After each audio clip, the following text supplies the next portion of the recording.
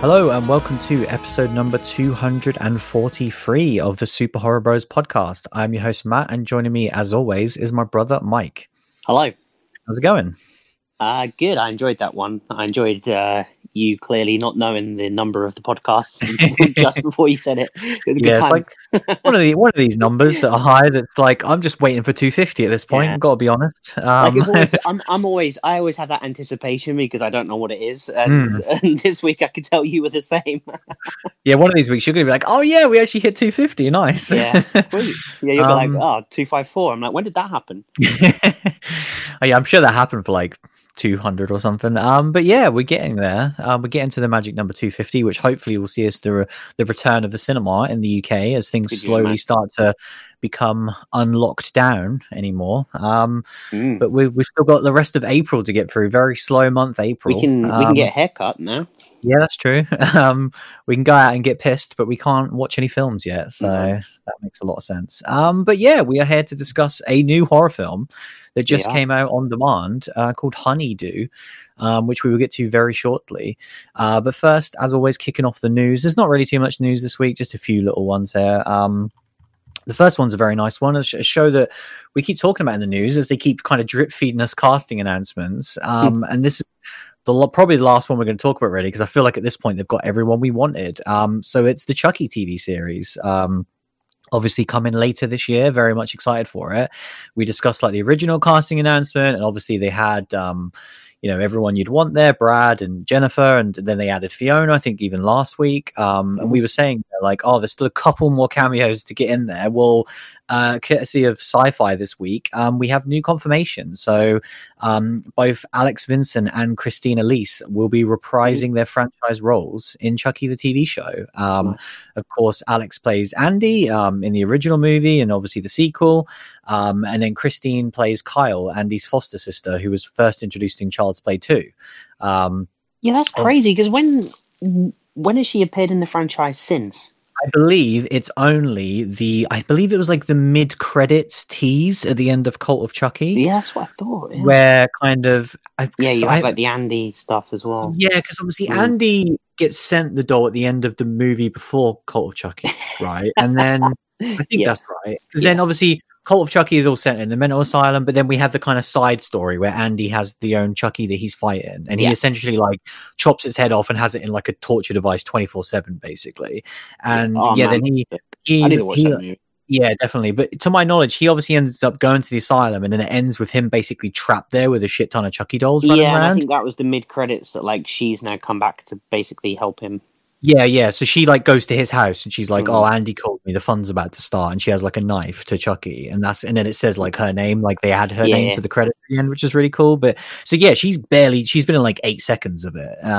So that's awesome, like you say. But it's all tying together beautifully, like we wanted. Obviously, this was the show that the initial announcement, at least 2 years ago now. I was so excited. It's kind of all but confirmed what we want, and that it is that this has to be a continuation. It has to be. It'd be ridiculous if it wasn't. Why else would you bring all these people back? Yeah, exactly. So like that's what I hope, and that's just awesome news. I think they're doing a great job with this cast announcement as well. It's very similar to what Rob did with Free from Hell. We've talked about it for 3 weeks on the podcast now. And other people will be. It's getting multiple articles. Bloody Disgusting and all these other places. I think it kind of. It's doing what it needs to do to get people hyped for it and get that name out there. I wonder, like, I'm super jazzed because I loved the last movie and I wanted to see that story continued. But like, I don't know how on earth you sell this to like general consumers. That's the thing. Like, they're like, oh yeah, you just got to watch like 7 movies, then you can watch this TV show. Yeah, like even if you kind of include like a little recap at the start, it's so confusing to be like, okay, so Chucky, he's a serial killer, then he's possessed. Now his soul is split into loads of different Chucky dolls, as well as Fiona is now, Nika, the character, is now possessed by Chucky. And like, it's so goddamn bizarre how that movie ended, and to try and pick that up whilst also introducing a new story, because we know that it's going to have all these new characters as well. Like, I cannot wait to see how he handles this. But I love that it's a TV show because he gets way more time to juggle all these different scenarios. Ash vs. Evil Dead, baby. Yes, that is the template. But yeah, I can't wait for this, man. Like, so many shows coming later this year, obviously, that we talked about, like American Horror Story and Stranger Things, and this is one of them that I just cannot wait to see it. Next up, this is a real weird one. Like, when I initially put this in here, I was just going to talk about it being like a pretty non-news story, and then I did more digging into it, and I was like, this is really bizarre. So the news story that's going around in the last week is that basically the Saw franchise is already in development for a 10th movie. Now, when I first saw this is why I thought it was a non-news story, because I was like, well, obviously, you know, this happens all the time. Yeah. Even Jigsaw is a prime example of this in 2017, where that was going to kick off a new trilogy. And obviously, either box office performance or just critical reception or whatever, they decide to not go in that direction. And this happens literally for every major franchise. Yeah. If you've got to this installment of a franchise, you know, I'm sure going into Spiral, like Chris Rock and maybe even, you know, Darren Lynn Bousman have these clauses in their contracts for potential sequels. So that didn't surprise me. But then when I actually dug in what this was, I was like, okay, this sounds a bit more in depth than I really thought. So it's basically on Production Weekly, which seems to be a website which basically says what it's, you know, what you think it was, where they literally just list all the productions that are starting all around the world. I don't really know why this is a thing, because, you know, a lot of spoilers and kind of things get leaked this way. And I don't know whether it's just them doing their own kind of journalistic stuff, or whether it's like, because obviously you don't have to, like, by law state that you're making a movie, do you? So, like, I don't know. I'm very confused as to what the purpose of this website is, other than just for fans. But either way, basically Saw X is listed on Production Weekly, and I did some digging, and yeah, it's kind of got all the names attached to it, like Lionsgate, Twisted Pictures. It says location Toronto, but what's interesting, it says status active development. Now, I have no idea what that means, obviously, because like, no way is this film in principal photography. So does this mean pre-production? Does this mean just in the early stages of writing a script? If so, why do they have to feel the need to kind of post about this on a website? I don't know. I'm very confused. I would love, if anyone knows more about the reason why Production Weekly kind of states the way they do, I'd love to hear more about this. But yeah, when I first saw this, I was like, duh, obviously they would make a new Saw movie. But when you dig into it a little deeper, it seems like, oh, okay, have they... Because the thing that's interesting as well with all the COVID-related delays is, like, we are seeing a lot of production companies being really proactive with sequels. Obviously, like A Quiet Place Part 3 is, like, already got the green light, is already 100% happening. Well, I say 100% because obviously things can always change, but like, it seems like regardless of the performance of Part 2, we're going to get a Part 3. And that's before obviously the wide public has even seen Part 2. So I think we are in this weird predicament that's never happened before with COVID, like a lot of things. So I am curious if, like, they are just going ahead because they're like, Spiral will do what Spiral will do, but Saw X is already in development. Like, it's an interesting one. Well, like you said, like, the thing is, though, is obviously with Jigsaw, they got to see the box office. They obviously probably had the project ready, another movie, pending box office. Whereas obviously, like what we've seen with A Quiet Place, the fact that Saw should have come out nearly a year ago means that they can't just, you know, if they'd already given the go-ahead for another Saw movie, trilogy, whatever, they kind of have to take a gamble at this point because, you know, the wheels can't stay stopped for that long. So that's why, you know, it wouldn't surprise me if it's further along than what we'd expect for that reason, just because, you know, Saw should have been in the can 12 months ago. Well, been, you know, your soul should have been broken a long time ago. Like, contracts are fascinating with this sort of stuff as well, because like you say, if it stated in the clause, for example, that Lionsgate and Twisted Pictures had the option of a sequel to Spiral, let's just say, for an example, bringing back people like Chris and Darren, maybe there was like a 6-month clause to be like, you have to make this decision within 6 months, otherwise, you know, we're allowed to do other projects within that time frame. And so maybe they were like, screw it, we have to activate this to get this going now. So yeah, it's fascinating to see the kind of, we talk so much about the repercussions of kind of the last year in the pandemic, but this is yet another area of film which kind of isn't really what you would think it would be. So it's fascinating. We're so close, and like the only reason why I'm not hyped out of my brain right now is because of what's happened in the last year, and movies like A Quiet Place being taken from us literally a week before. And so at this point, I'm mentally broken with these movies, but the second I bought my ticket and I'm in the cinema, like, I am going to be so goddamn excited for Spiral. I cannot wait. But yeah, next up, there's a nice little update here, just of one of our, or definitely our favorite movie of the year so far, bit Psycho Goreman. Obviously, the Blu-ray has now come out, and we have received ours, which is awesome, and I'm sure we will talk about it in the coming future. But obviously, we knew at the start of the year that Shudder had kind of made this deal with Psycho Goreman, so after the initial release, it would then come to Shudder, and we now have a release date, which is awesome. So it will be coming to Shudder on May 20th, so just around the corner. And then, yeah, it's coming to US, Canada, UK, Australia, so all the kind of major markets. Nice, I was going to say, yeah, and it's get shafted or not. Yes, and yeah, this is awesome because obviously we love this movie. We love Shudder, and this is a match made in heaven. And we talk about it all the time when we see the truly great indie movies for the show. We talk about it's a Shudder movie, it's a Fright Fest movie, and that doesn't always happen. And we've seen so many movies for the show that just don't get the recognition they deserve because they don't find these great, streaming services as platforms, as homes. So I'm so happy because even though Psycho Goreman has been seen quite a bit and has obviously a good reception, like it's going to be seen by so many more people when it's on Shudder.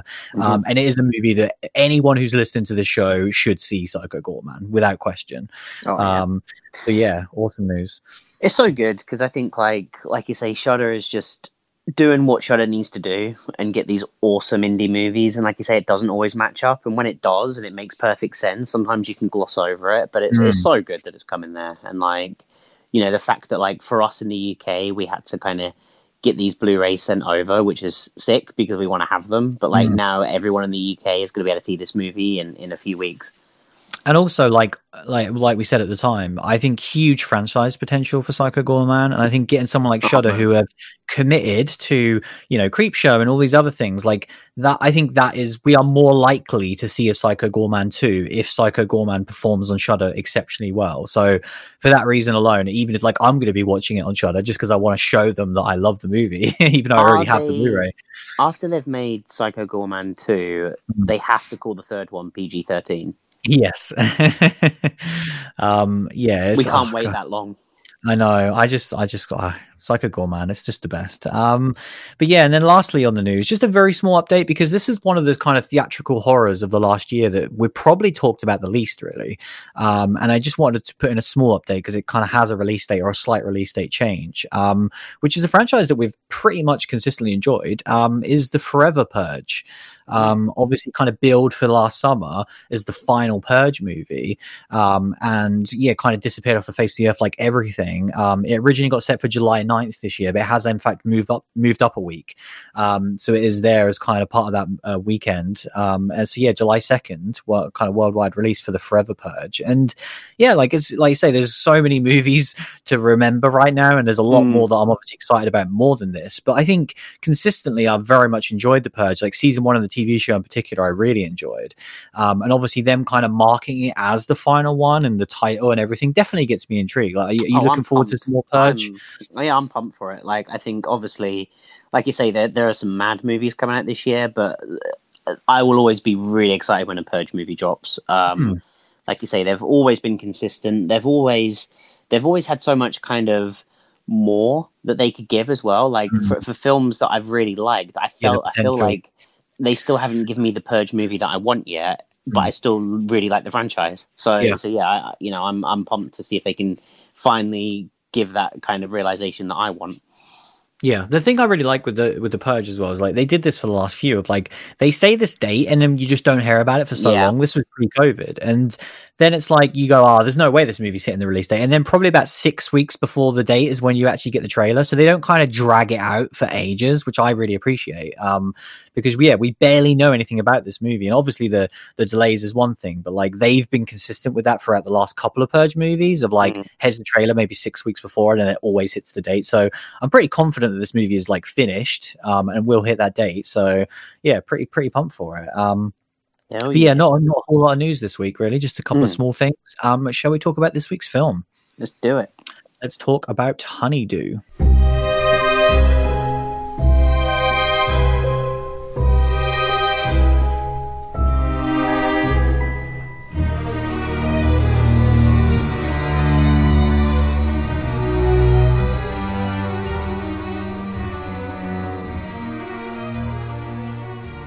So yeah, not really too much I guess to talk about as far as like pre for this film. Didn't really know too much about it. Like a lot of these kind of on-demand horrors in the last few months. It was one that I saw a lot of people talking about kind of post the festival. I think it was once again at the October Fright Fest last year. Right, okay. Which, what Slacks was as well. So we're slowly starting to see kind of those movies. Like that kind of makes sense really, like 6 months after start to make their way to these streaming platforms. And I saw that Bloody Disgusting and kind of, I don't know how to describe it, whether it's like pre-promotion or something, but they're definitely involved in this in a capacity. You know how like Bloody Disgusting were behind the VHS movies. They have some sort of connection to it because like I'm pretty sure like reviews in that went up for Honeydew from them in October time when obviously this aired at the festivals. Yeah, I think they picked it up post the festivals and then kind of I think they're just one of the kind of production companies on it, which obviously they weren't involved producing the movie, but in terms of getting the movie out there to people, if that makes sense. But that's pretty much it really, I guess. What is this movie about? It centers around a couple, Sam and Riley. Sam is played by Sawyer Spielberg, which you see the name Spielberg pop up on the opening credits, and I instantly have to like pause and like, is it? Yeah. Oh yeah, it is. And normally it's like, no, it's not. But this time, nope, it definitely was. So son of Steven Spielberg.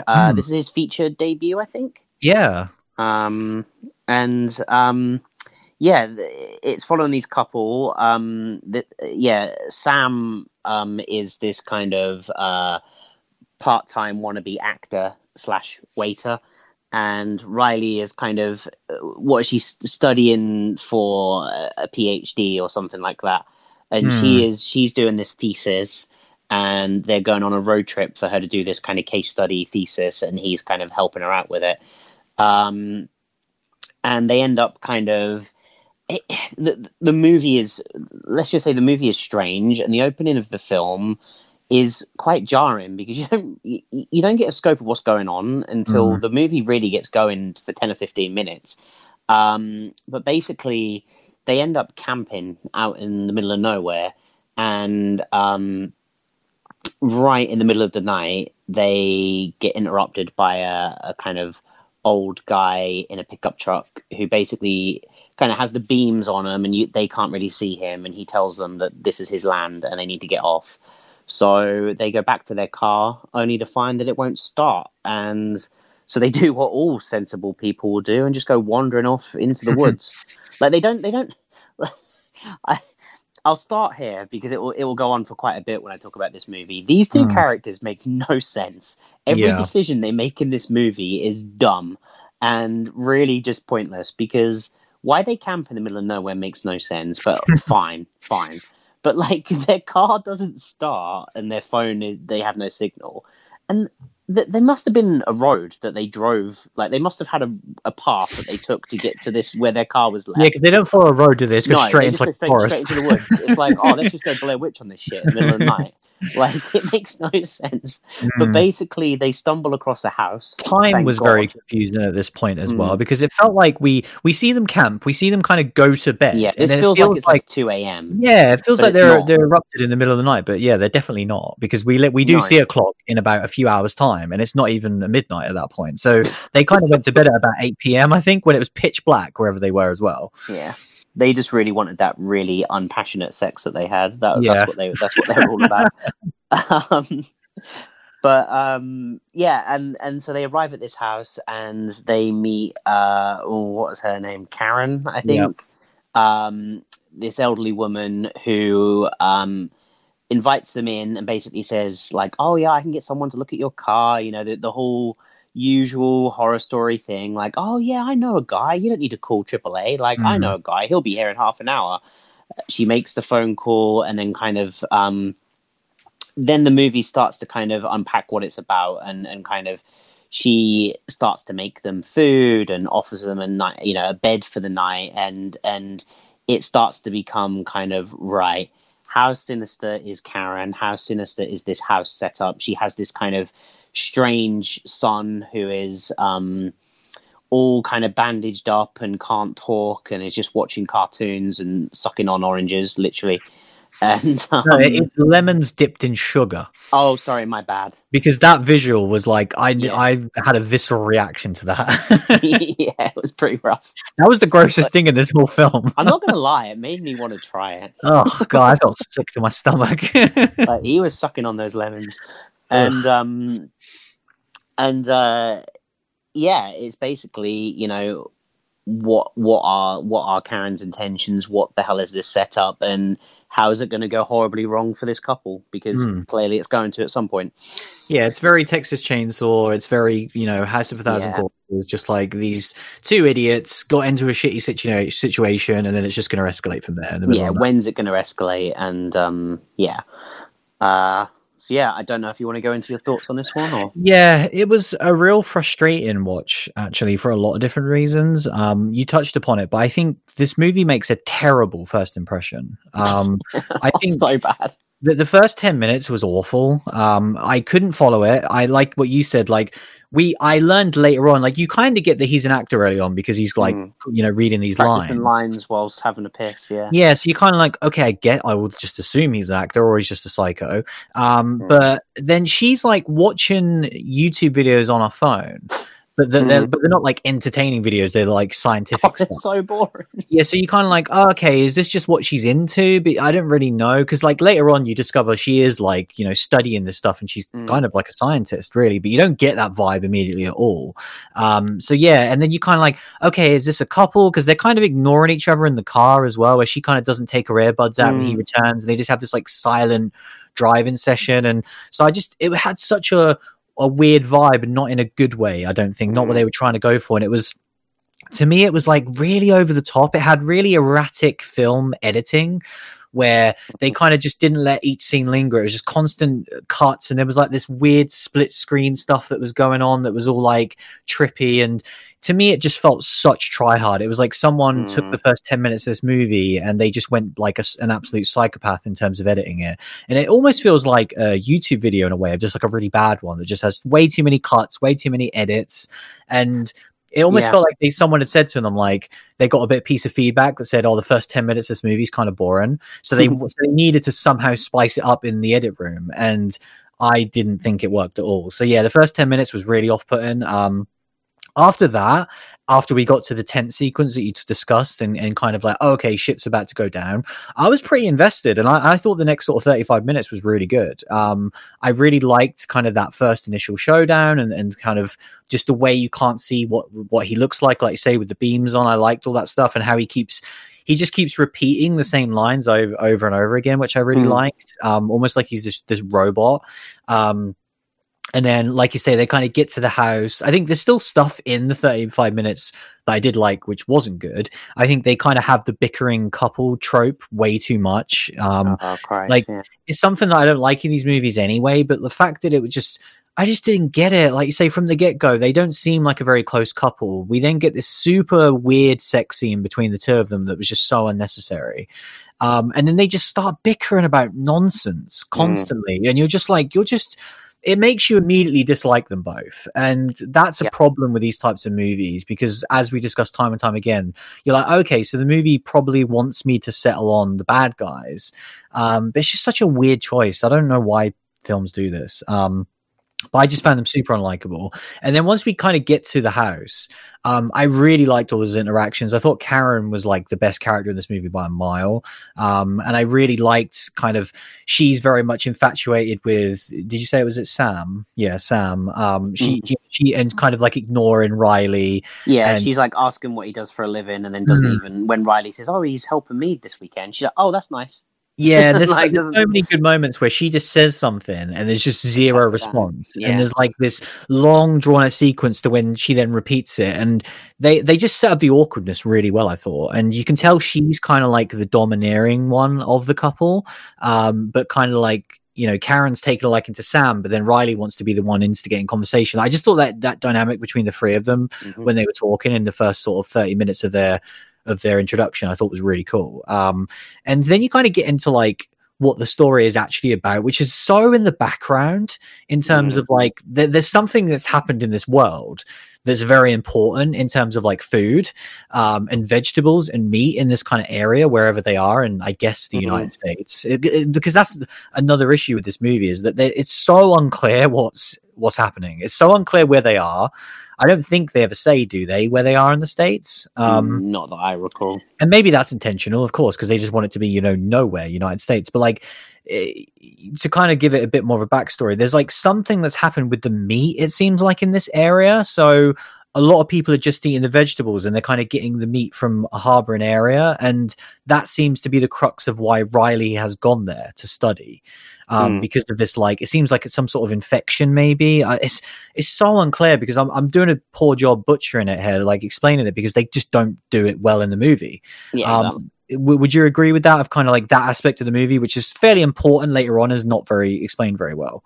Yeah, definitely not. It's just kind of, you just kind of get the intention that like this food from like the musical cues and stuff has got something wrong with it, but you never actually get to see anything as such. Yeah, so like that was just confusing to me, and ultimately when it comes back to be important, it just didn't work. But yeah, like I still enjoyed those initial interactions. There's a couple of funny bits as well, like because she's kind of very strict, Riley, and she's got him on this like strict diet, and I liked the kind of back and forth and him pushing against that. And when he initially decides to go like, fuck it, I'm just gonna go eat a steak, I like that scene, because it was just so ridiculous, of like, he just goes upstairs in this random ass house at God knows what time, microwaves this like shitty looking steak, and it just sits there and watches cartoons. And he seems like he's having the best it's the best time we see him have in the whole movie, because we don't see him have a better time with his girlfriend than he does eating this terrible steak. So I like that scene. That was probably my favorite scene of the whole film. Once we then got to like, okay, we've had the initial night, the kind of all the feelers are sent out, and then shit needs to go down. This is where the movie really started to fall off a cliff for me, and just never really recovered. It goes into a lot of the tropes that I don't like. There's a trippy sequence of about 10 or 15 minutes where it's just a load of nonsense happening, really. And you kind of assume as a viewer, like, okay, I guess they've been drugged at this point, so they're starting to hallucinate. And as we've discussed time and time again, I hope I don't have a shit ton of tropes in horror that I don't like, because believe it or not, I do love horror films. But this is one of the tropes that I don't like, of just a bunch of ridiculous shit for no reason. I don't think that sounds too harsh, but just people in weird outfits acting strangely, and just the film completely lost me there. In cars, not talking. Yeah, and like it never really recovered for me. And so this feels like an extremely long film, which, yeah, we talk about length all the time, so I'll try not to talk about that too long. But yeah, I don't know, maybe there's some more stuff in the latter third that we can really get into as to why I didn't enjoy this movie, but overall I didn't really have a great time. Yeah, I think, when you say about this movie feels long, though, the first 10 minutes felt like 45. Yeah. Like, that's the problem. Like, the movie does feel super long. Yeah, for me, like, I'm similar to where you're at, but more angry in a lot more areas, where I was just completely done after the first 10 minutes, where just nothing happened and it was just nonsense. And the movie had lost me before it even begun. Obviously, for me, I didn't know what this movie was about or anything. So I go in with excitement, like, for these movies, like, what is this movie going to be about? What's the setup? And then you get this 10 minutes of nonsense where I'm like, for me going into this movie blind, I just had no idea what the hell was going to happen at that point. And not in a good way. Like, the movie did nothing to tell me what it was about. When they do eventually get camping, I agree with you. I think that is probably my favorite part of the movie, is when he's outside the tent and kind of talking to them, and that backwards and forwards was sinister and kind of got the movie going. Then, like I say, they make terrible choices to stumble across this house. And again, I was the same as you, that I enjoyed the meal, where, the whole kind of her doing the phone call, her giving him the meal, and everything else was really, really well done. Karen is, by far the best character in this. And kind of, but as soon as she's like, I'm going to show you to the bedroom, and it's down in the basement, and she's like, oh yeah, don't worry about that dog that's tied up at the back, it'll kill you, so just don't go near it. And then she's like night. And then like the movie just makes no sense, because they like I don't know. Like, I know you have to suspend belief, but like, you've got Sam that just like he goes into the first thing he does is goes into the bathroom and knocks one out. Then he Yeah. goes upstairs and microwaves a steak. I'm like, I'm like, what human being would ever do this in this situation? He's a broken man. He's so broken. And like, it just made no sense. And like, I enjoyed the whole him sitting there eating that meal scene, but it just made no sense why it was happening. And then Riley was more confusing to me because she takes a shower and and then just sits in a towel for 14 hours. yeah, and like it was bizarre That's to me a because cold basement. yeah, and you've already got she's way more uncomfortable in the situation than Sam is. And she kind of wants to leave. She initially doesn't even want to eat or anything. And then suddenly she's like, oh no, kick your shoes away and just sit in this bed and just wearing a towel while there's like this younger son who's already been creeping on you earlier. Like it was very bizarre to me, that choice as well. That was such like old school horror movie thing of me. Just like, we're just gonna have her sit in a towel. Yeah, they just wanted her in a towel for a few scenes, and yeah, it just, like I said, just the characters were just so dumb and so unlikable. So, yeah, that frustrated me. And then as soon as kind of both characters kind of eat food and kind of pass out basically, and as soon as that happens, the movie just completely loses me because, like you said, I'm with you. I hate these trippy things for no reason. And that's the most important thing, that it's not just trippy, it's for no reason. You talk about trippy, talk about Midsummer. Like, that movie's trippy, but it's one of the movies of the decade. And like, it serves a purpose. It's not just there to fill time. Exactly. You've just got these characters running around, and I'm like, I don't know whether it's real or not. You've got this whole scene with Sam where he's like eating this food in this hallucination. There's all like these macabre versions of himself sat around him, and none of it makes sense to me, and just kind of, just wasn't enjoyable to watch. And the other thing as well that we haven't touched upon is this movie's soundtrack. I think not just the soundtrack as well, like you touched upon it a bit, the way the movie's cut, like in the opening 10 minutes, but like, this is like someone's trying to make an art house movie up to 12. The soundtrack, like, I'm sure, I reckon it's probably a Marmite thing where some people are going to love this, but like, I hated it. I hated almost everything about the soundtrack. It just took me out of the movie completely. You just got this terrible like clanging and voices, and just at the most ridiculous times. And I know what it's trying to do, and it's trying to give you this whole trippy, kind of, whatever, to get you to that, hallucinating part. But the fact that I hate that anyway, and then the fact that, this soundtrack just really did my head in. I'm watching this movie, with headphones in quite loud to get a decent experience, and it just gave me a giant headache and was not enjoyable. I don't know about you. Like, how did you find the soundtrack? I thought it was utterly dreadful. I can't remember the last time a sound the movie annoyed me this much. It was absolutely infuriating. I think the main reason to show why it was so bad was in the one stretch of the movie I actually did enjoy, which we just touched upon about her kind of setting up and making the meal. The sound design was doing everything in its power to ruin that for me. It was so off-putting, so loud. We have these like you say, these little singing voices and just singing voices. They have this constant, like almost like a pouring water sound that they keep playing, and it's like someone's tried to do like a parody of Hereditary soundtrack that just sounds utter shite. I hated it with a passion. Like it would be like if this was a segment in Scary Movie. 100%. Where they're taking the mick out of it, and that's why it just felt like someone is trying to make a modern day art house movie and just ramped up like moments that are in Hereditary and just decided to have it, for the entire hour and 40 minutes. 100%. And it's by far my least favorite soundtrack that I've ever had in a movie, probably for the podcast. 100%. I think to me that perfectly sums up this movie overall. Of like, it's ruined. Yeah, like even if this movie was good, it would have ruined the movie. Yeah, and the fact that this movie was average to bad throughout just made me hate this movie. And by the end of it, when we got to the kind of finale, it all just felt so, we've seen it before. It was so was so predictable, like, wasn't it? The way that so it was going to go. predictable, you know. And the second it went that way, you knew what the final scenes were going to be. The Mm. second you saw what was in that box, you knew how the movie was going to end.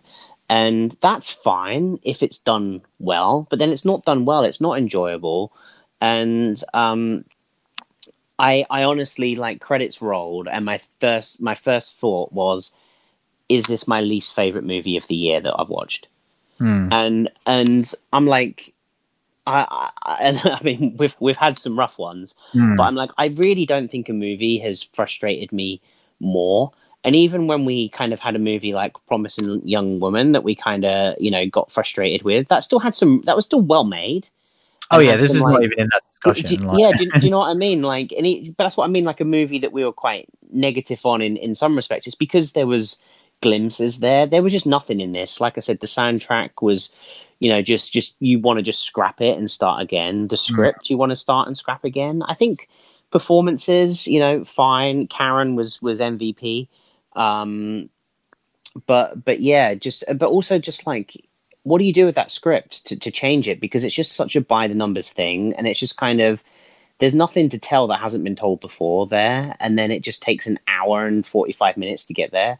Like, it's a good hour, or it's well over an hour until you get the remote start of, you know, things kicking off, and yeah, it just doesn't deserve that time, and doesn't deserve that, you know, even by that point, like, you know, it doesn't deserve the extra 40 minutes at the end. There was kind of like this point where I was like, okay, maybe if this amps up to something good, then I can be kind of like tepid on this when I review it. But then when it just is nothing, like, I'm like, no, I'm angry, because I've just completely wasted a chunk of time, and it's just, you know, it's one that 10 minutes in I would have switched this off if it weren't for the podcast.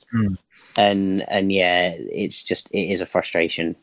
Yeah, this is one of those ones that I get terrified that kind of like normies might stumble upon and think this is what most horror movies are, because I think it's on the exterior, you could look at this, and I'm sure you could even watch a trailer and think this is like a lot of incredible indie horror. But when you sit down and watch it, it kind of ticks. You can kind of run the gauntlet, really, of its style over substance, 100%. The story, the script is so weak. I don't understand how these types of movies keep getting funded, in terms of, because I know that sounds really harsh, but I'm talking right now purely about a writing standpoint. What is in this movie that hasn't been done literally hundreds of times at this point? Nothing. And then you go, right, who's read this script and went, this is original? Yeah, it's so by the numbers in every single way. Then you go, okay, well, maybe the director did have to add a bit more flair because there's nothing on the paper, and that's a whole other conversation. But ultimately, it's, some of the scenes look pretty nice. Yeah, I think performances is probably one of the only things that is like decent in this film, because I think Karen and Sam are both good, but like, no, and yeah, and it's just the editing is bad. The sound design is atrocious. It's way too long. It's way too kind of like, it's super try hard indie horror of like, it's just gonna have a few moments at the end. Has this big, you know, it's very similar to Hunter x Hunter that we saw earlier on in the year, of like, there's a couple of strong images towards the end of this movie that will, you know, it'll you can screenshot it and put it on Twitter and be like, this moment's fucked up, and everyone will like it. Do you know what I mean? It's just, it's so easy. It's real, like, what's the word, like low hanging fruit in a way, for a movie. Definitely. Like, it's the lowest common denominator. It's not deep. That, you know, the actual stuff in the script, which should have been interesting, has this virus that's infected all the meat in this area, and this is why people have driven to these other forms of meals. Like, all of that is less than 1% of this movie, and doesn't need to be in this film at all. So yeah, for me, as far as recommendations go, this is about a harder pass as I could possibly give a film. Do not watch this film. Yeah, for sure. We've definitely done the hard work here, and just don't do it. Like you said, my concern is that there is like a little bit of scuttlebuzzz around it, and you know, that and it is because Bloody Disgusting have obviously got money in this and are promoting it, and it is, you know, you have to be careful, because, like, you know, you have to take what they say with a pinch of salt when you realize they're invested in it, and you don't necessarily know that at all times.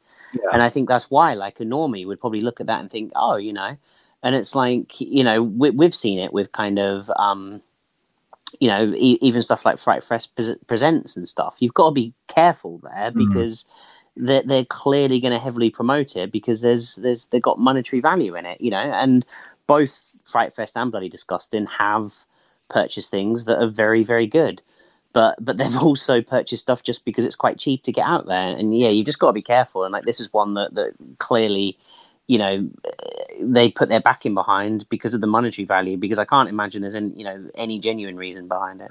And it's a good distinction as well, as like, because again, from the outskirts, it will all look the same, but with something like VHS, for example, that we adore, and I'm very excited for the upcoming franchise, they were producers, they funded it, they were involved in the script writing process and all of that stuff. Like, that is very much, and not obviously everyone from Bloody Disgusting, it's Brad and a few others mostly, and then a bunch of other talented filmmakers that were discussed time and time again on the show. To my knowledge, Honeydew was a completely independent, finished film. I believe so, yeah. That they then bought, like you said, and have put their backing on it now and put their kind of marketing weight behind it. So that is another distinction I think fans need to make sure they make as well, because I don't think creativity wise anyone to do with it was kind of involved in this film. But yeah, it's a disappointing one. These are the ones, and it's very similar to Hunter x Hunter in a way of like, I knew almost nothing about this. I knew like the couple of line synopsis of like couple goes missing, shit happens basically. And you see that a million times. But then, yeah, I start, Hunter x Hunter, lest we forget at the start of the year, had people like Mike Flanagan saying this is an incredible horror movie that you should watch. And we hated it. So we just differ him on that opinion. And here's a guy who has made some of our favorite stuff since we started the show 5 years ago. And so then you see something like this, which again I think it got a pretty positive reception at Fright Fest last year. Bloody Disgusting had been talking it up, and then it just turns out like this. So I think these are great examples of just, obviously everyone has their own opinion on these movies and they're all going to be different, but it's so hard to kind of find what you're going to latch onto.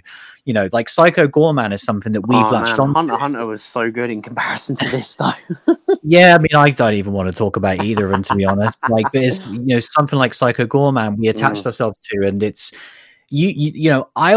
I actually have seen less reception for Psycho Goreman than I have this film, and it just like it blows me away, but that's just my opinion. But I think obviously that's why this community exists and it's so vast. I'd like to think that people, especially long-term listeners of this show, know what our tastes are and presumably are reasonably aligned to that, and kind of that's why when we put a recommendation on something like PG, we know that people that like the same movies of us will like this and like this movie. I'm the strong avoid, don't listen to the other stuff, because if you know that you like the same sort of stuff as us, you will not like this movie. Yeah, for sure. And like, it's so hard, right? Because yeah, PG is a very different type of movie, but then like we've been saying how much Saint Maud is one of the best films we've ever covered. So like, yeah, we obviously love a huge variety of different films. We love art house films as well as the kind of more silly, zany stuff. But it's just, yeah, sometimes it just doesn't work. And sadly, this is one of those weeks. But yeah, that was our discussion of Honeydew. We will take a short break and we will be right back.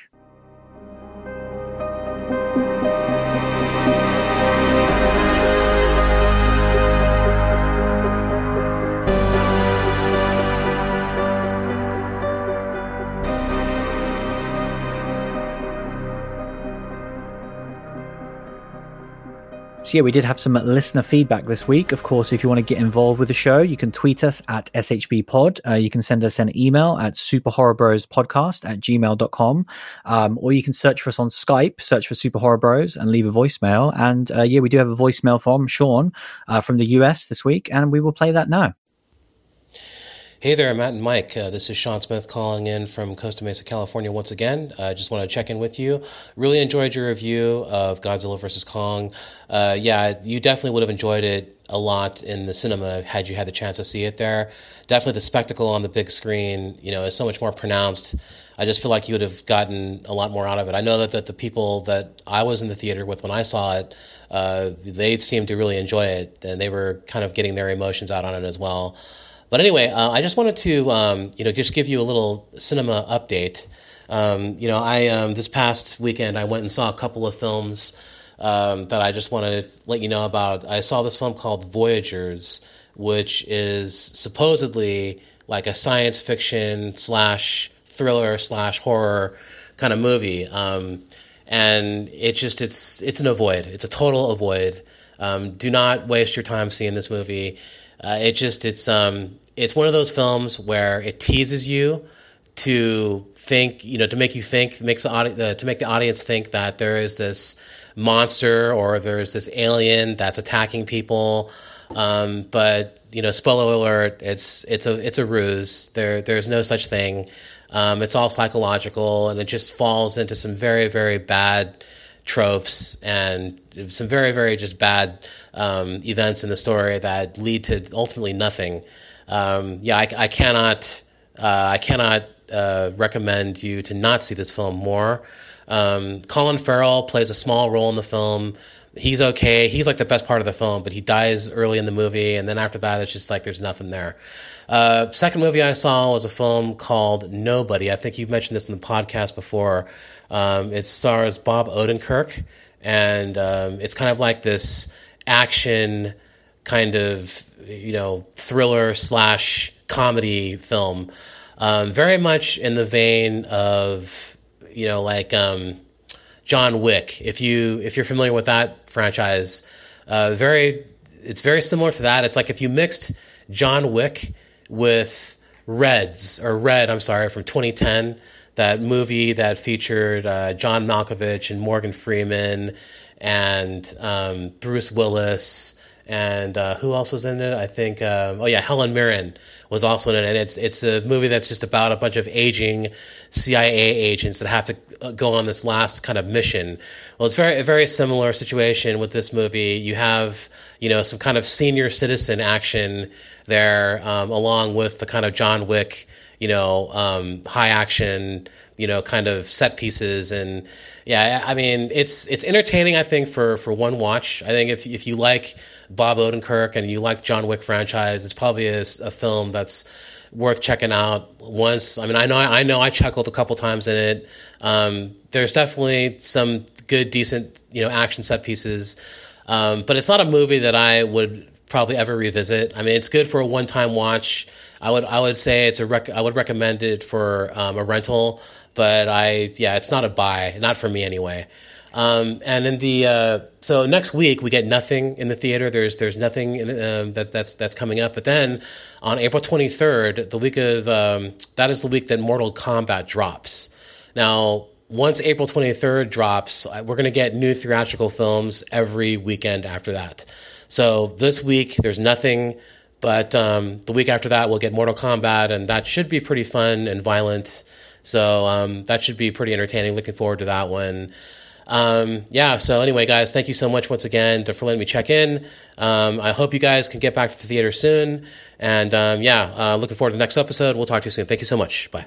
So yeah, thank you very much, Sean. Obviously, you're still going to the cinema, seeing these double features, which I'm very jealous about. Like, I'm going to be living in the cinema, hopefully next month. I'm jealous until I hear the movies. Yeah. Like, it seems like he's only massively enjoyed one of the films he's seen so far, which was Godzilla and Kong. But at least he's out there. Yeah, so we saw Voyagers, which is, I'll be honest with you, I'd literally never heard about this movie until you discussed it. And I've now done a bit of, Googled it. And yeah, I'm glad I haven't seen it because it doesn't sound very good, according to your review. It wasn't on my radar and continues to not be on my radar. So yeah, thanks for letting us know about that one. That's not one that we should discuss. And obviously you talked about Nobody. Like, yeah, we've discussed it quite a few times on the show. Obviously I'm super excited for it personally because of the director of one of my all-time favorite movies, full stop, Hardcore Henry. But it's a weird one as we get closer to the release because it feels more and more uncomfortable about covering it for the show because it's not a horror film in the slightest. It very looks like a John Wicky type action film. So I think it is out on demand this week as well. So I'll definitely talk about it on the show at some point. But yeah, as we get closer to release, it feels more wrong kind of doing a show on it because it's definitely not a horror film. But yeah, I'll definitely discuss it. It seems like you had a good time with it in the cinema. So yeah, thanks for that, Sean. But yeah, that's pretty much it for this week. I don't know if you've seen anything horror related. I've only been watching one TV show, which we can get to if we've not got anything else to discuss. I did watch a little bit of another TV show because as I found out after last week's show, I had a lot of Walking Dead to catch up on. Oh yeah, that was hilarious. Why don't you catch up the viewers on what we discovered last week? Yeah, so obviously I'd seen like season 10, the season that will never end of Walking Dead, had come back for what I thought was just one more episode. Turns out there were 6. Yeah, we said it last week of like, why did they just return for one episode? Well, turns out they didn't, and I had not seen a single soul talk about it for 5 weeks other than the finale. So good luck with those 5 episodes. Yeah, and thus far I've watched one, and literally nothing happened in the 40 minutes. That's The Walking Dead. That's mid-season of The Walking Dead. Sounds about right. Mid-season Walking Dead. Like I'm really looking forward to the finale because I'm sure the finale will be fun. I've just got a ways to go to get there. Yeah, good luck next 4 hours. But I tell you what, though, like I know we've talked about it a hell of a lot on the show, but The Walking Dead is such a goddamn thing that, like, what is this season 10? Like, it makes no sense. And then we've got like a 2-year season 11. Like, it's 24 episodes, I believe. It's just insanity. And then you've got like these 10 movies, and you've got like 4 different spin-offs, and it's just like it's a thing. Do you know what I mean? And it's a thing that will not stop being a thing. Yeah, it's one of the biggest kind of media things we've seen in the last decade. And like, because Game of Thrones obviously was this huge event, and obviously they have other shows in the pipeline. But Walking Dead kind of has successfully transitioned whilst it was at its peak. It had an amazing video game at the time. It's had all these other spin-offs, and then I feel like the movies are going to be interesting because, it's not going to come out this year, surely, because like. But like, I feel like Rick in a Walking Dead movie would have a lot of weight to it if it happened at least soonish. If it happens in 2023, I don't know if it will have that same luster. But yeah, we shall see. The problem is that Rick's children are still alive in the TV show world. Rick is still alive in the movie world and in the plot of the TV show. The TV show cannot end without him being reunited with his children. I just don't see how they would, do that.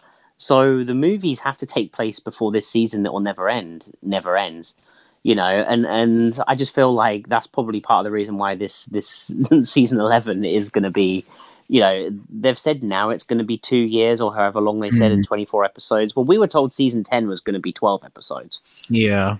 So we'll see about that. Yeah, it is interesting to see what they do. Yeah, it's because, what was it? Season 10. Yeah, I think season 10 should have been like 14, 15 episodes or something. And then we had the 16th episode, and now we've got 17 to 22 that just came out. Yeah. It's just, it's so insane. Yeah, it'd be interesting, like, when it ends, like, how many hours of The Walking Dead is there? Because it's a lot, isn't it? Like, it's... Oh, there's 170 episodes, like... Yeah, most of them are, like, 45 minutes, right? Oh, I don't know, actually. I think they're probably counting the season... You know IMDb's like? I think they're counting season 11. No, I think they're counting season 11. Mean, yeah. So I think if it wraps the way that it should wrap, there'll be 177 episodes. Yeah, with like varying run times of like sometimes an hour and mostly at least 45 minutes. It's crazy. Yeah, these ones, the season 10 ones are lean, which is good. So I think the one lean for Walking Dead. 39 minutes, I think. Right, okay. That is pretty episode 17 was. God, think about how disgusting that is with the amount of adverts they show, because clearly that's an hour in the States. I know. It's literally a third of the runtime is adverts. My God. I know. When I put on my Now TV and it said 39 minutes, I was like, hell yeah. When I was about 30 minutes into it, I was not thinking that. But at least I only had 9 minutes left. Oh God, The Walking. I just love that you like it's got you so by the balls at this point that like you couldn't if you wanted to. It's brilliant. I couldn't stop. Yeah, I couldn't. I can't stop. Yeah, I mean, I've wanted to. I've tried. I did, and I still couldn't. Yeah, I still went back. I feel like I jumped before a lot of people because I think I jumped around 3, maybe. You jumped crazy early. Yeah, I don't think quite 3. But you got past the prison shit, didn't you? Just like I'm pretty sure they left the prison with the governor stuff, and that was when I stopped. Probably was then like the finale of 3. Yeah, and like I feel like a lot of people jumped post Negan and all that stuff, which was way later on. So yeah, it's an interesting one. But yeah, have you watched anything else, or is that pretty much it? I mean, I just want The Walking Dead to end so I can go back and rewatch it all. Do you know what I mean? Yeah, we'll do our retrospectives, 1 episode a week. That'd be fun. Yeah. Kill me now. I may have watched a little Blu-ray that we got our hands on, but we might want to sit and talk about that when we've both seen it. Yeah, that's fair enough. What have you already watched it once? Have you, Psycho Goreman? Hell yeah. Nice. Yeah, I haven't had the time yet. I'm definitely going to watch it this week because I want to watch it normally again once, then watch all the extras, and then I want to get into the free commentary tracks which are on this, which is, I can't believe they did that. Like, I talk about commentaries all the time on this show and how much I love them, and then Psycho Goreman's like, yeah, we got you. It's free. I know, it's mad. I don't even know what they could do. Like, who's going to be on those? I don't. You got like the director, and then like what is it? I hope one of them's just full PG in character. That's what I really hope. Yeah, that's what they need to do. But I'm looking forward to it. It doesn't say, does it? No, it doesn't say on the back. No, yeah. That's why I'm like, what is it? I just went and grabbed the Blu-ray. I was like, damn it. Yeah, and I was just looking. What is the audio CD as well, man? So weird. Yeah, I've got that. Yeah, I've already got it on my PC, so I've got the soundtrack now on my phone. Yeah, I haven't been listening to it though, because like I say, I want to watch the movie again because I've only seen it once. So, but yeah, it's such an awesome package. We'll get into it obviously in future weeks, but it's real incredible. Like, obviously we talk about Blu-rays all the time and the frustrations of region coding and how it's just absolute bullshit. So to see an amazingly made Blu-ray from Canada that's just, it's just multi-region. You can just play it anywhere, no bother. Like, what an amazing thing. So then we just get the best version of this movie that's available, and we don't even have to care about that stuff. It's just completely stress-free. It's awesome. And like, we had to pay through the teeth for it, but that's our choice. Yeah, exactly. And like, I'm happy to do it. I'd do it again. Yeah, exactly. And it's like, honestly, seeing this in hand, I'm like, I would have comfortably paid twice what we paid for this. It's incredible. It's it's one of my favorite movies we've covered, and we'll definitely be talking about Psycho Goreman again in the future because we talked about it on the show, but like, it's worth it. It's worth talking about. Yeah, it is. But yeah, we watched some Marvel. I guess for people that don't care about Marvel, we'll see you next week. But and full spoiler alert, I guess, for Falcon and the Winter Soldier, because you've seen all 4 episodes, haven't you? I have, yeah. Yeah, I was catching up because I was a little bit behind. But I wanted to talk about it on the show because obviously we love the MCU and we had so much good to talk about WandaVision because WandaVision was consistently one of the best shows I've seen. But I like to add nuance to the conversation because I think, especially in this day and age and with something that's so extremely popular like the MCU, people kind of get blinded by, oh yeah, it's all just the best thing ever, is it? And none of it's bad. Like, no, that's not how I view these things. I've been critical of the MCU in the past. There's about 6 movies which I think are terrible in the MCU, but mostly they nail it. And so that's why I want to give them credit. But they haven't nailed it recently for me with Falcon and the Winter Soldier. I think we talked about episode 1 and the initial excitement, which I really liked. Thought it was a great episode. Episode 2, I thought was the best episode so far. I think we got to see, obviously, Bucky and Sam together for the first time. All their interactions was exactly what I wanted and more. Just the banter back and forth with these 2 amazing actors. It was just goddamn hilarious. The action sequence involving the trucks was amazing as well. I thought the kind of stuff they did with, oh God, I've already forgot his name again. It's not Elijah and it's not Elias. Oh, what is his name? Kyle Lumbree's character, who's kind of like the original super soldier. I can't think what it's something like Elias. Oh, it's so frustrating. It's not Elijah, it's one of those 2, but or something like that. But I loved all that stuff. And I thought they're just nailing it, everything they were doing. And so episode 2, I was so hot on the show and even better than episode 1. And then sadly the last 2 of Isaiah, that's it, Isaiah. Yeah. Loved all that stuff. I thought that was incredible, and I didn't see it coming. And I was like, man, they're really getting into the politics of kind of like Captain America, and I love it. I absolutely love it. And they're kind of like bringing in like current race relations and all that stuff. I just thought, man, they're knocking this out of the park on a whole other level. Episode 3 is when the frustrations really started for me because obviously Zemo returned, and I love Zemo in Civil War. I thought he was an amazing villain. Definitely one of the best ones. Bringing him back, I was already a bit on the fence to be like, okay, this feels like fan service. This feels like you're bringing back this character whose story in my mind has been finished in the MCU.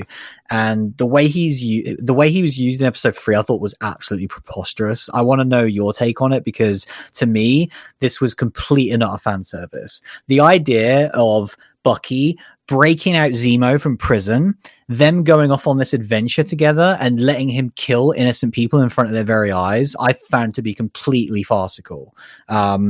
I thought it was purely just because we love this actor. I love Daniel Bruhl as an actor. We just want to have these three people together on our TV show because why not? And story-wise and plot-wise, I thought it made no sense. So I've got other stuff to talk about, but what did you make specifically of Zemo in episode 3? Yeah, I was the same. Like, I love him, and I love the kind of prison, like Bucky with him in prison, and kind of like him saying the words and Bucky's reaction, all of that. But then, like, the second that like Bucky is going over like the escape, and they kind of are replaying it as he's kind of as Sam is like saying like. Yeah, how ridiculous. Yeah, and like then they're showing it, and I was like, oh, they're not doing this. And then when it becomes like a trio buddy cop movie with like good cop, bad cop, like we're going off an adventure together. Yeah, like the Sam and Bucky stuff became annoying because I'm like, they can't act like clowns when you've got this dude here. Like they have to be like on it because this guy's a psycho and like this actual terrorist. Yeah, so I'm trying to like allow the fact that Bucky broke him out of prison. I'm like, okay, let's just believe for 1 second that he would do that. They would be on their game at that point, keeping their eye on him, and they're still like joking around with each other and doing all of this stuff. And then like he's getting involved in his emo as well. Like he's reacting to them. Yeah, he's saying stuff and playing them off against each other. And then you've got kind of the kind of cameo at the end from the lady from Wakanda. Yeah. Like, and I was like, well, this is just ridiculous because, you know, that kind of bleeds into episode 4 where she's like, oh yeah, you want him to do some stuff with? Okay, we'll just let you have him for like 12 hours then. Yeah. I'm like, he killed our king, but yeah, sure, you can have him for 12 hours. Yeah. I'm like, Bucky had earned nothing to let them do that. Like, no. The one thing about Wakanda is that Wakanda gets shit done, like that's in the MCU, and like to the point that it's almost overpowered for me. Like, Vibranium and like the Black Panther and all that stuff from Wakanda is super overpowered. Like, and like basically Wakanda is just like all like just wins. Yeah. And I'm like, so the second the most powerful place on earth, by an absolute mile. So like the second they showed up, they would just tear shit up, and the fact and that's what they've always done in the MCU. And then they just don't do it because of this fan service for this character. It's frustrating. Like when we get into kind of obviously, then we get into like the end, like the final parts of episode 4, and like the way he just disappeared when they were fighting was farcical. I want to get back to that because like the episode 3 was already infuriating, and then the whole Madripoor stuff I found to be interesting because it's another fictional place on Earth from the comics, and I love that they're introducing these more worlds like Wakanda, and so I was like, visually this is cool. It looks straight like Night City from Cyberpunk, and I was like, cool. I was like, this is sick, but they were barely there. I really liked the way Sharon was introduced in this episode as opposed to Zemo. I thought hers wasn't fan service. It made perfect sense with the plot of like, hey, guess what? After Civil War, when I helped you guys, you guys got your fucking, passes from the government. Yeah, where was mine? So Captain America just screwed her over. Like, I know you went back in time to marry her mum, but like you just screwed her in the current timeline. She's now basically a criminal on the run. So like, I loved all that stuff. And it was so juxtapositioned with Zemo, who I just found to be preposterous that he was with them. And then I could see like Cap in like the 70s sat there. And I forgot something. What did I forget? Penny's like, so my daughter in the future, how is she? She's like, and you just see his face like, oh no. You see like the Joey reaction gif where his eyes just go wide. Like, oh, I forgot something. I was supposed to give Thor Milner back and do all this. I was meant to just put one letter out there. Pardon her, please. Yeah. So that's funny. But yeah, so then when it ended with the Wakanda tease, I was like, okay, this might salvage this, because if it's fan service for one episode and then they just straight up murder Zemo in episode 4, I'm like, I'm down with that. So going into episode 4, I was like, okay, they need to make up for episode 3, and they didn't. They doubled down on it. He was still part of the gang, like what you said. The fact that he just escaped in this episode, so to my knowledge, he might not even be in the rest of the series, and Zemo is just now free in the MCU. Like, it's infuriating the way they've used this character. I literally hate it, and it's the one choice I can't remember the last time MCU made a choice that like angered me this much character wise, because it's just ludicrous, and it ruins Bucky. He had this amazing relationship with Wakanda when they rebuilt him, and he's just fucked them over completely for no reason. So I'm really annoyed with what they've done with him. It really pissed me off.